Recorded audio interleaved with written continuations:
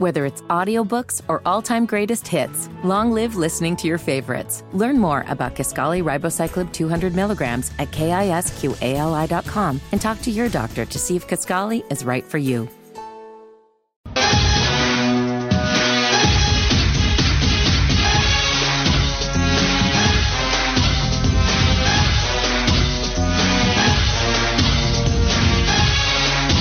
One more hour to go. Wes and Walker, Sports Radio 92.7 WFNZ. Kyle Bailey will be with you right after that. Send some Hornets pregame coverage.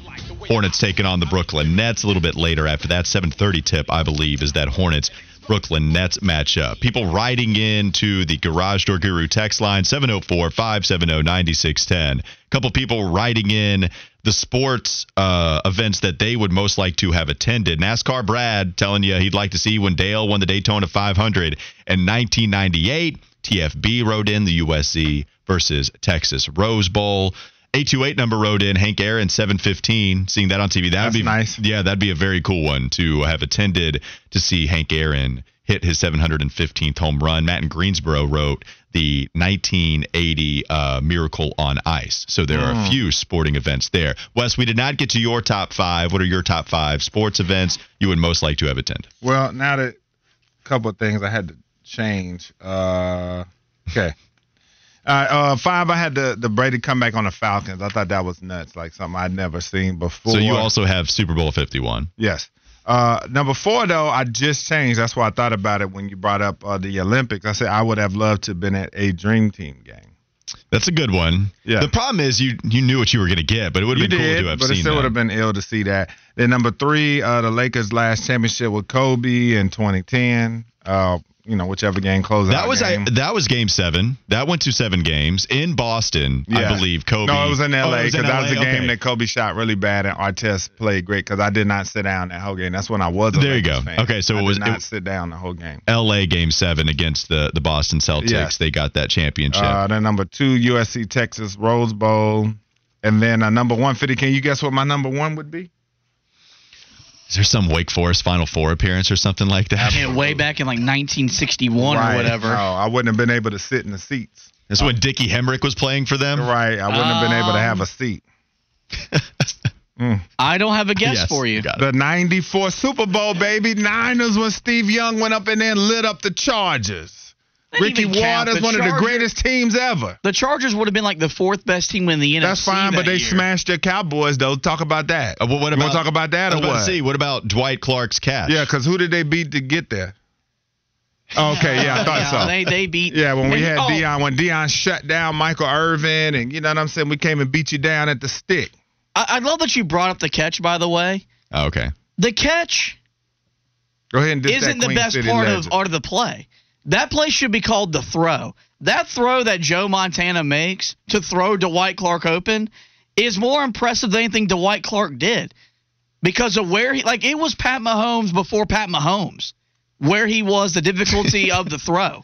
So I wish we could just go back and call it the throw as opposed to the catch. City, that man jumped through the roof of that stadium to get that ball. He barely got like 2 feet off the ground. And you're not going to disrespect that Queen City legend, Garinger High School, Dwight Clark. You're not going to do that. Yeah, I was about to say, man, the hatred to go back and call it the throw. God rest that man's soul. Pat Mahomes before Pat Mahomes. We did have somebody else write in the Luke May shot, Elite Eight, to move on from Kentucky, from North Carolina.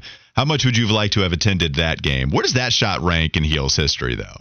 It's a great shot. I loved watching it. Third. But there's so many other impressive. What's second?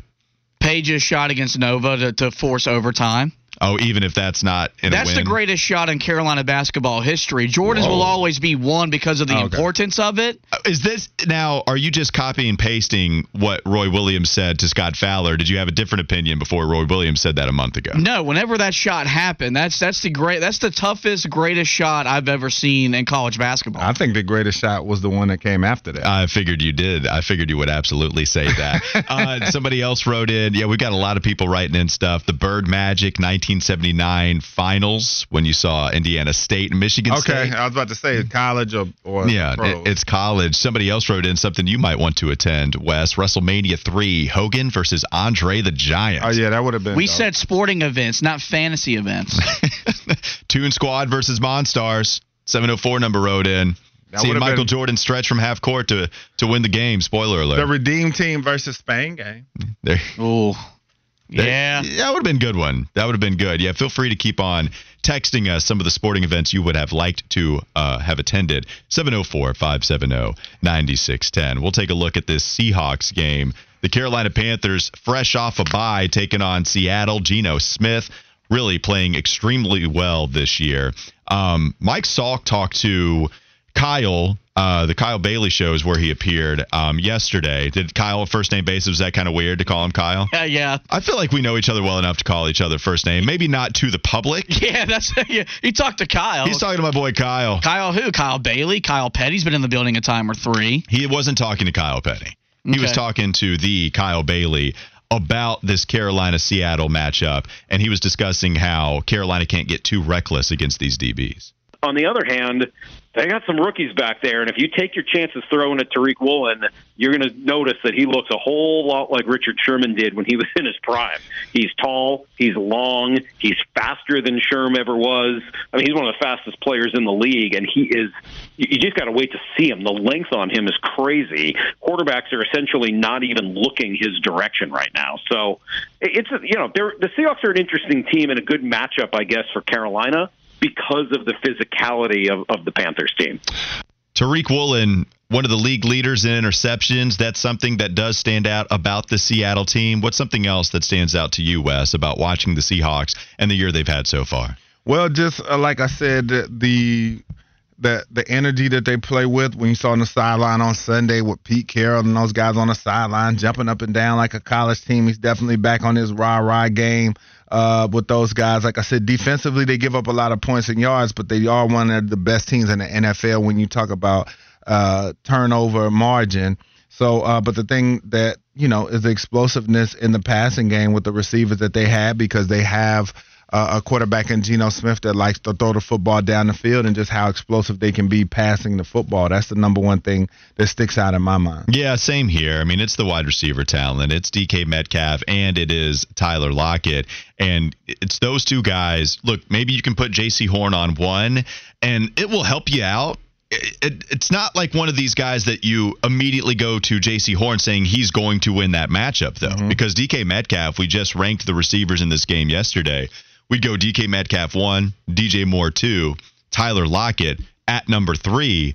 So who do you think wins this matchup between J.C. Horn and DK Metcalf when Horn would be on their number 1 receiver? Who do you feel more comfortable with? I'm taking DK all day. Sorry. I think that DK, he's just so hard to deal with even for the top corners. We see he gets the best of Jalen Ramsey. He gets the best of a lot of the top cornerbacks in the NFL, so I don't see DK really having much. It'll be a good matchup because JC's a big corner, so you like to see what that looks like. But I think just DK's speed, his physicality, and just his, he's just a pure dog. He just wants to just annihilate whoever's in front of him. So in that matchup, I'm taking DK. There have been some games, and it was really in the middle part of the season that's happened so far, where he wasn't all that impressive, right? I don't know if there were any injuries that I'm missing out on here, but against the Chargers, he only had 1 catch for 12 yards. Against the Cardinals, he only had 2 catches for 34 yards, 37 yards on 5 receptions, but that was his other game against the Cardinals, so a couple of mediocre games against Arizona. There have been a few contests where DK did not show up, but if you look at DK, I feel like there is a comparison to be made here for DJ Moore. DJ has been someone that has been over 1,100 yards each of the last 3 seasons, despite the best quarterback he's ever played with being Teddy Bridgewater. You go back to last year, man, DK Metcalf, he had 967 receiving yards, but again, that's with 1 extra regular season game, still failing to reach 1,000, and he had a mediocre quarterback, and Russell Wilson, as we know who he is right now, not necessarily performing all that well. I do think, like, when you could talk to DK Metcalf, or you talk the topic about him, comparing him to DJ Moore, there's a comparison to be made there where quarterback play declined for DK. hasn't really ever been there for DJ Moore, and yet still putting up some numbers, but DK took a hit last year when quarterback play was subpar.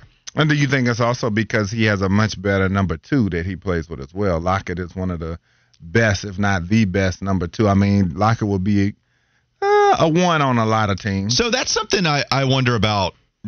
That's the glass half full or half empty argument, because Tyler Lockett also is going to be taking attention away from DK Metcalf. Yeah, I disagree with that.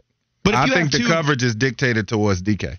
Oh no, you got to count. Tyler Lockett has 5 extra. He does. Has 5 scores in a row. No, he does, but I think that Lockett eats off of DK. I think DK dictates the coverage for a defense, and then Lockett benefits from that. Well, I think for both of these guys, if you have a good wide receiver on the other side, then you can't just pay attention solely to one guy. It's the Reggie Wayne argument, right? When we talk about his Hall of Fame candidacy, was he able to eat solely because Marvin Harrison was the other receiver? But I do think that undermines the ability of Reggie Wayne having some attention taken on him, which allowed Marvin to be freed up a little bit more. And you can do that with a couple of these other wide receivers where I think you could argue one way or the other. DJ Moore, the best wide receiver he's ever worked with was the 1,000-yard receiving season Robbie Anderson had. So I understand, like, you could argue either way. I think it can go both ways there with one DJ Moore.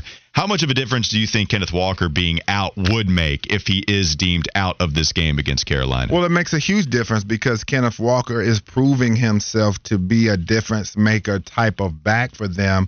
He's had his ups and downs as any rookie would, but we've seen him show a lot of the flashes of what we saw at Michigan State, just the explosive downfield running ability he gives them to where if you miss a tackle in the hole or he gets on the outside, he's going to take it to the house. So he balances out that offense really well. And I think if he's not able to play, they still may have a decent run game, but you're able to focus just a little bit more on that passing attack and what you can do to stop that. So, yeah, I wonder if Deontay Foreman as well is going to be able to get going again, because if you were to say the offense goes as blank goes, it's really Deontay Foreman, right? No doubt. Sam Darnold played off of their success in the run game. I think even with, a PJ Walker, you could say it's him being able to play well off of what they've been able to do in the run game. Running game has to get going for Carolina in this one. Oh, no doubt about it. I mean, you have a quarterback in Sam Darnold that his play is going to be dictated by how clean things are around him. I'm not sure that he's that quarterback. No, it's not that I'm not sure. I am sure he's not the type of quarterback that you're going to put the game on his back, especially in an environment like Seattle. As I said, this Seattle defense is very porous, but they do force turnovers. And this offense in Seattle can score points. So you can be down pretty quick if you're not paying attention to things. Sam Darnold is just not a quarterback that I feel like you can put the game in his hands to win it. He needs the run game, so the run game is vital. And last thing I did want to mention real quickly is something about Derek Brown, who not only has been a fantastic story on the field because that guy has destroyed any bust label that might have been coming for him. He has been amazing this year and has been playing at a Pro Bowl level. Well, he was also nominated for the Walter Payton Man of the Year Award. Cam Newton, also Thomas Davis, a couple of other guys nominated for that award in the Carolina Panthers organization's history. So since being drafted in 2020, Derek Brown's been involved with helping at-risk youth and families. His foundation has impacted over 3,000 children through community events and over 4,000 families through holiday gifting and resource distributions through the COVID-19 pandemic. Really cool to see this with Derek Brown being recognized. Yeah, I thought that was cool to see that as well because he joins Thomas Davis, who's the only Panther that has won that award. And then Cam Newton was nominated for 1 year, correct? Wasn't Cam Newton?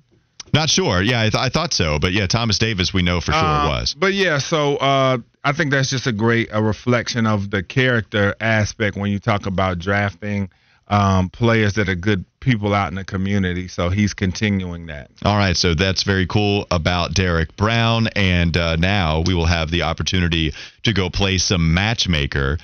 Few ACC quarterbacks transferring out of the conference.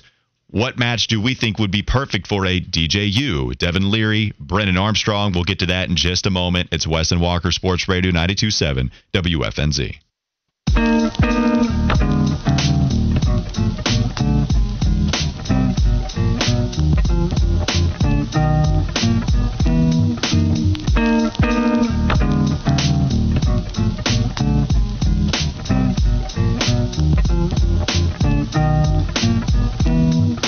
SEC QBs on the move. Quite a few guys in the conference. Hell, not even just the conference. Quite a few guys in all of college football transferring. Some of them will be with a home. Some of them will be without a new college football team because there's just too many different players that are deciding to go to different programs. But there's quite a few quarterbacks also transferring out of the ACC on top of all the other players. And so I thought it would be fun to play some Matchmaker here. Fitty, because you're a dynamic producer.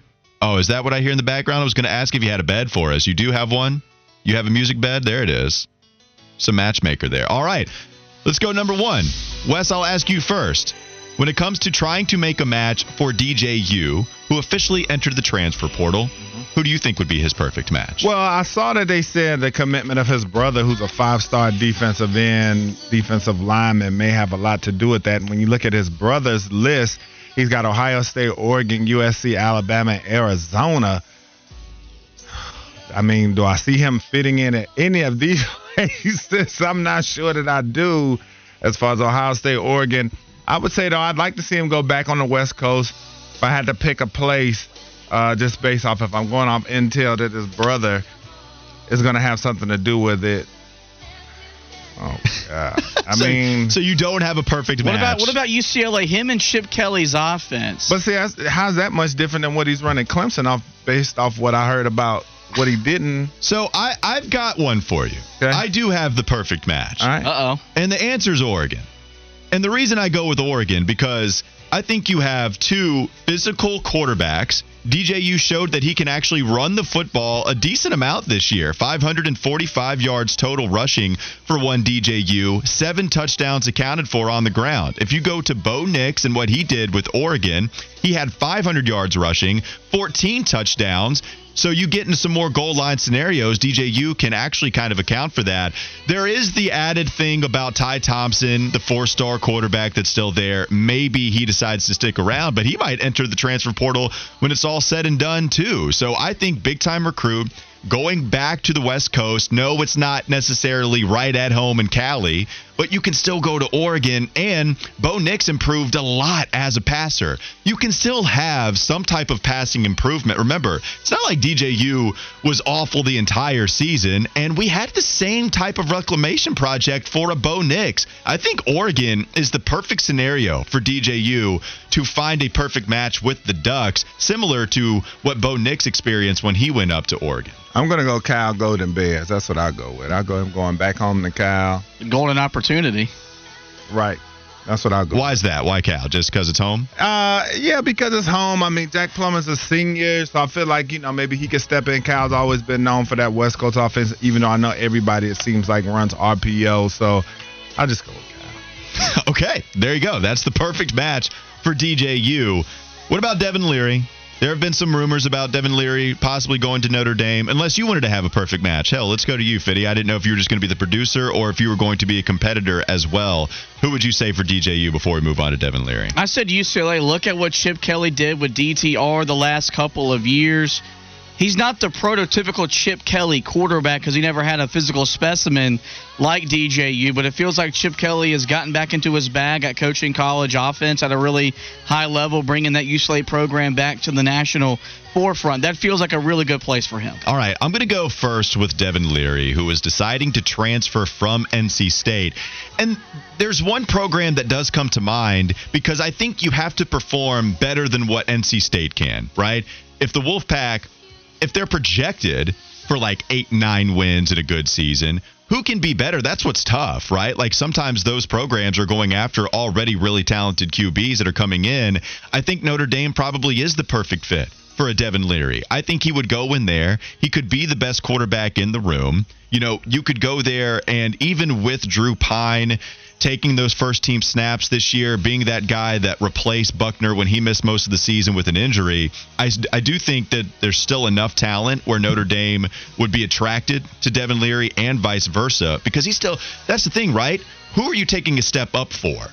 So I think the Fighting Irish makes the most sense to me. That's the team that I would go to. I agree with you 100%. I saw he has also been linked with Syracuse as well. I don't I'm not quite sure why he would want to go there. Well, Schrader says he's coming back too, because I kind of thought about some Syracuse for even a Brennan Armstrong. That's not the school I'm going to go for. I'm going to go with Notre Dame as well. I think that would be a great fit. Notre Dame looks to end the season with a lot of momentum, and I think bringing in a guy like Devin Leary, while I don't think he's that great of a player, but I think he would be an upgrade over what they had. What do you think about Devin Leary, Fitty?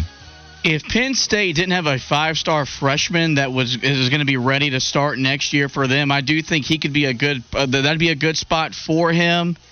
I like the Big Ten for him. I'm gonna go Illinois because that's been the one Big Ten school he's been linked to the most. Mm-hmm. And look at what Brett Bielema did this year with Tommy DeVito and some other guys playing quarterback for them. He got them to, I know they got 7 wins, maybe even 8. You get a guy like Devin Leary in there, maybe that elevates them to win 8 or 9 games. Remember, the Big Ten scrapping divisions next year, so it's going to be harder for Illinois to compete for a Big Ten title without an improved quarterback. Devin Leary is better than anything Illinois has on their current roster. I like Illinois for Devin Leary. Yeah, and just going back to Notre Dame real quickly, so when you have Tyler Buckner missing most of the season with that shoulder injury, Drew Pine already missing out on this Gator Bowl they're going to be playing in, and so he's transferring. That was 106th in the nation was Notre Dame's passing offense. Devin Leary can certainly lead them to a better number than that. Fitty, we'll go with you first here. Brennan Armstrong, what was an amazing junior campaign, being able to run for that many touchdowns. He threw for, I think, 4,400 yards just a year ago. This year, the numbers were completely different. It was really, really bad. Where do you think Brennan Armstrong could go? I don't really know what makes the most sense for him. If Syracuse is keeping Garrett Schrader, doesn't make a whole lot of sense for him to go to Syracuse. Something tells me maybe Georgia Tech, as they try to just rebrand and figure out who they are with a actual starting quarterback as opposed to trying to win games with 3 or 4 string quarterbacks. Honestly, this could be a kid that I think could just end up back in Virginia once he gets the interest and realizes he's not all that sought after a second year in Tony Elliott's systems. I wouldn't leave the grounds if I was him. So we did get a text that Garrett Schrader says he's coming back, but maybe Dino Babers does get fired. That would leave that quarterback spot open. If that's the case, then maybe, but I don't see it happening. And I do think, and Garrett Schrader was good last year. And why would Syracuse fire Dino Babers? No, because they did have a collapse after they started. That was expected when you saw the schedule and the quarterback got hurt. Yeah, I still understand why maybe, because it's usually a regroup, right? Are you willing to go through 2 poor seasons before you get the unexpected season right after that? Go ahead. I was going to say TFB sent in, how about Missouri for Devin Leary? Their head coach recruited him to NC State. Could you imagine those 2 chachas out there getting their asses kicked in the SEC? So I'm mad at TFB for writing this in, and I'm mad at you for reading it, because that's actually what I have for Brennan Armstrong. Really? Yep. So this is the reason why. See, Devin Leary, it makes sense because of the connection at NC State. No doubt about it. But if you think about the style of quarterback that Eli Drinkwitz has won with before, I go to Zach Thomas at App State. And Zach Thomas had an excellent year under Drinkwitz, where he threw for the most amount of yards he ever has as a Mountaineer. Plus, there was that rushing style to him. I think Drinkwitz wants a quarterback that mostly is a pocket passer, but can absolutely run with the football too. Brennan's stats went way down this past season, but we know the amount of rushing touchdowns he accumulated just the year prior. So I think Brennan Armstrong might be even more of a fit for a Drinkwitz run offense than maybe even Devin Leary. Brennan Armstrong moving on from Virginia, going to an SEC program that gets to a bowl game this year. Yes, you have the connection with Leary, but I think Brennan Armstrong might be a better fit for Mizzou. I have the Tigers as a possible perfect match for one Brennan Armstrong. I'm going to go with Brennan Armstrong going out west to Oregon State. I think they'll be looking for a quarterback, and he's one of the teams that he is also being linked to, shown as a good fit for them. So I think that would be interesting for him to go out there and play for Oregon State. All right, Wes, you go first on this one. You brought up Sam Hartman, who is another quarterback that we expect to play college football, I guess, right? I mean, he said the last time he did media availability that he was not going to return to Wake Forest, that he was going to be done. There has been the Florida rumors. Sam Hartman, out of all these QBs, still the best one. I know that there have been times where he does not show up in bowl games, but Sam Hartman... In big games. Yeah, in big games and bowl games. Well, you mentioned that as well. So, yeah, Sam Hartman being that type of guy.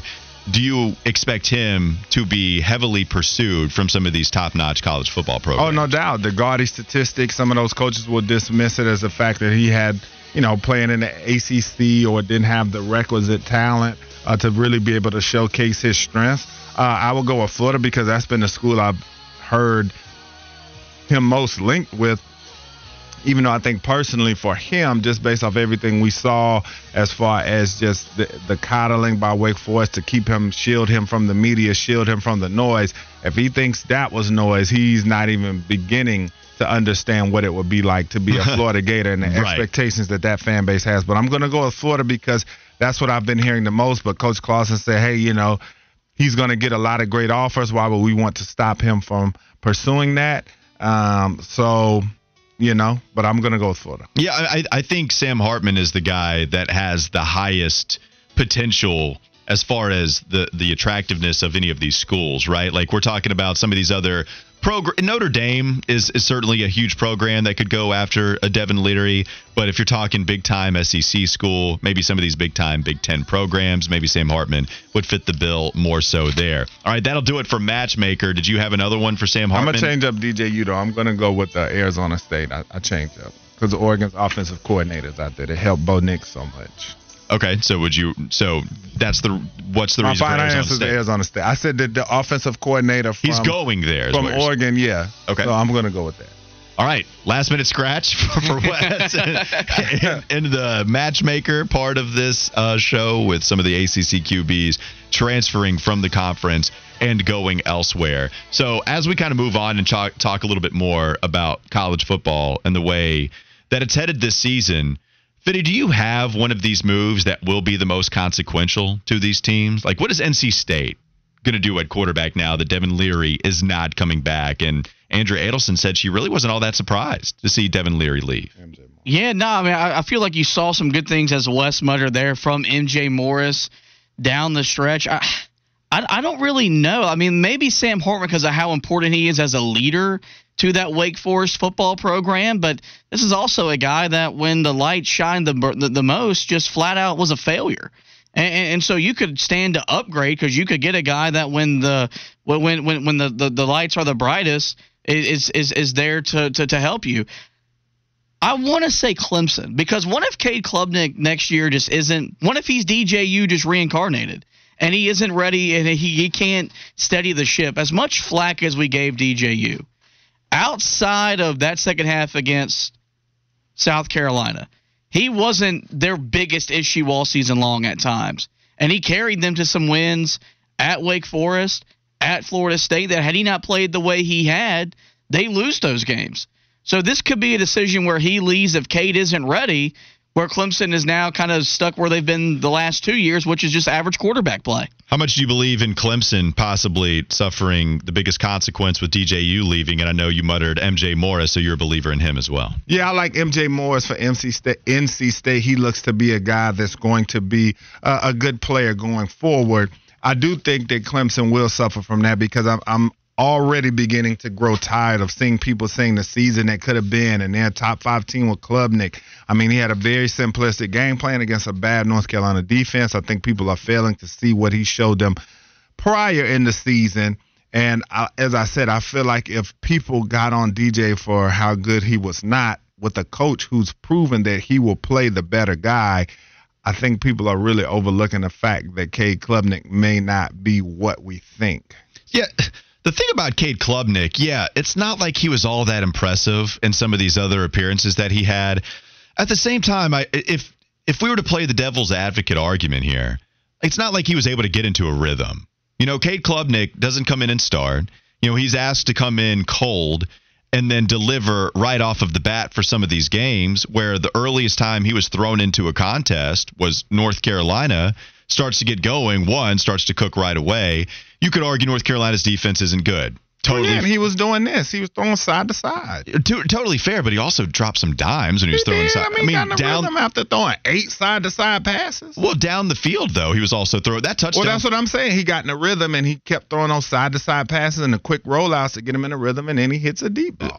Well, fair, but he delivered on those. He delivered on the touchdown passes, and he got into a rhythm, which he wasn't really allowed to with the other times he was thrown into some of these games. Like Cade Klubnik looked pretty good against Carolina when given enough of a sample size to judge him, in my opinion, but you still aren't that sold. No, I mean, I think, like I said, next season we gonna see about you. That's what they say in the streets. We gonna see about you. Yeah, we gonna see about you next year when it's your show. So, Wes, what would you do if you're Dabo? It sounds a lot like the way you talk about these QBs that you would roll with DJU next year, even over Cade Klubnik. No, I'm not gonna say that, because I think DJ's time, as far as it's hard to go into camp, you don't play him, you play Cade. And then you try to go back to DJ if Cade doesn't work. I think that ship has sailed. I think they do need to part ways.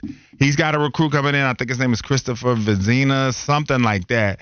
So you're just going to have to go with young guys, and you're going to really have to bet the house on Cade. Now, do you want to go into the transfer portal and grab maybe a veteran guy to be a safety blanket if Cade does not work? Perhaps that's a plan, but other than that, I think you just have to roll with Cade and whatever young guys and whatever guys you have behind him. All right, let's go to the walk-off and talk about what's on tap in the next segment, but not before the last Fitty Flash of the day. What you got, Fitty? Well, Wes, you had this in your show topics for today, and it was just simply a statement, I'm tired of Odell. Well, some news on Odell Beckham's free agency tour. He visited Dallas on Monday. That visit concluded yesterday. He left without an offer. The Cowboys front office does have concerns about him not being able to play until mid-January, that his ACL is not where it is supposed to be. With Dallas now backing off of the free agent wide receiver, do you see this? Do you see him landing on a team before the regular season comes to an end? Not right now. Not if his knee is not going to be ready until January. I think this is a much ado about nothing. We see the workout clips and we see just all this stuff about Odell all the time as if he's the second coming of Randy Moss. I mean, Odell has been banged up over the last couple of seasons. He was a great contributor for the Rams, but they're acting like this guy's a second coming of... I'm not going to go there and, get religion into it, but I'm just sick of it. And so, yeah, I think now this is a big setback, and I think teams are going to be looking at next season for Odell. Yeah, I mean, there can be a happy medium here. I think Odell Beckham Jr. helps a football team. He absolutely helped the Rams last year. He wasn't the best receiver. Clearly, that was Cooper Kupp. But Odell Beckham was good before he went down. And so if he's healthy, he can come help a football team. But if you're not going to be ready, except for the last game of a Super Bowl contending year, then how in the world am I going to throw money at him to possibly play in the Super Bowl and rely on him? Okay, right. Now you got to come in and learn the playbook, and you got to be just as effective in what you did for the Rams in your last... And get in shape. Yeah, no. Look, I think it gets overstated how bad Odell Beckham Jr. is. Like, that guy did get off to a 1,300-year start each of the first 3 seasons he played in the NFL. That guy was awesome. Slant route could be taken to the house. He's 30. He's coming off a knee injury, and he can't help you this season. Yeah, if Dallas don't want him, nobody else should really want him like that. So, No, I don't think he's going to get signed. This offseason, though, that's when he'll find a team after the Super Bowl is said and done with. That'll do it for Matchmaker. Time for the walk-off. Coming up next, Wes and Walker, Sports Radio 92.7 WFNZ.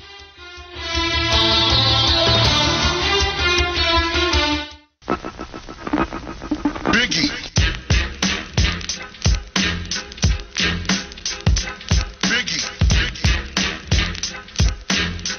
One more segment to go. Wes and Walker, Sports Radio 92.7 WFNZ. Big thank you to Sam Farber talking with us about the Charlotte Hornets game tonight. Speaking of which, it's What's on Tap. What's on Tap is brought to you by Twin Peaks. You can join our e-club to stay up to date on all things Twin Peaks and score free stuff. Visit twinpeaksrestaurant.com/peaks-club. I think 10-point dogs are the Charlotte Hornets tonight. Any chance for them, Wes? Queen City Magic. Is there any? The Magic normally goes away on the road, so okay. I'll say probably, it's going to be tough tonight. Not going to be able to do it. Yeah, I think it's going to be tough tonight. Fitty, what kind of shot do the Hornets have? As long as the game doesn't come down to a box out, I think they've got a chance. But no, on the road, I think Brooklyn's starting to figure out who they are with Jack Vaughn, Kevin Durant, and those guys. I like the Nets to win. I do like the Nets to win. Hopefully I'm wrong, because I was wrong about the Minnesota Timberwolves game. The Hornets were able to win that one. So maybe it could happen again tonight. But yes, I will also go with the Brooklyn Nets instead. All right, that was What's on Tap. Now let's go view what happened on this day in sports history. Well, guys, we go back to 1937.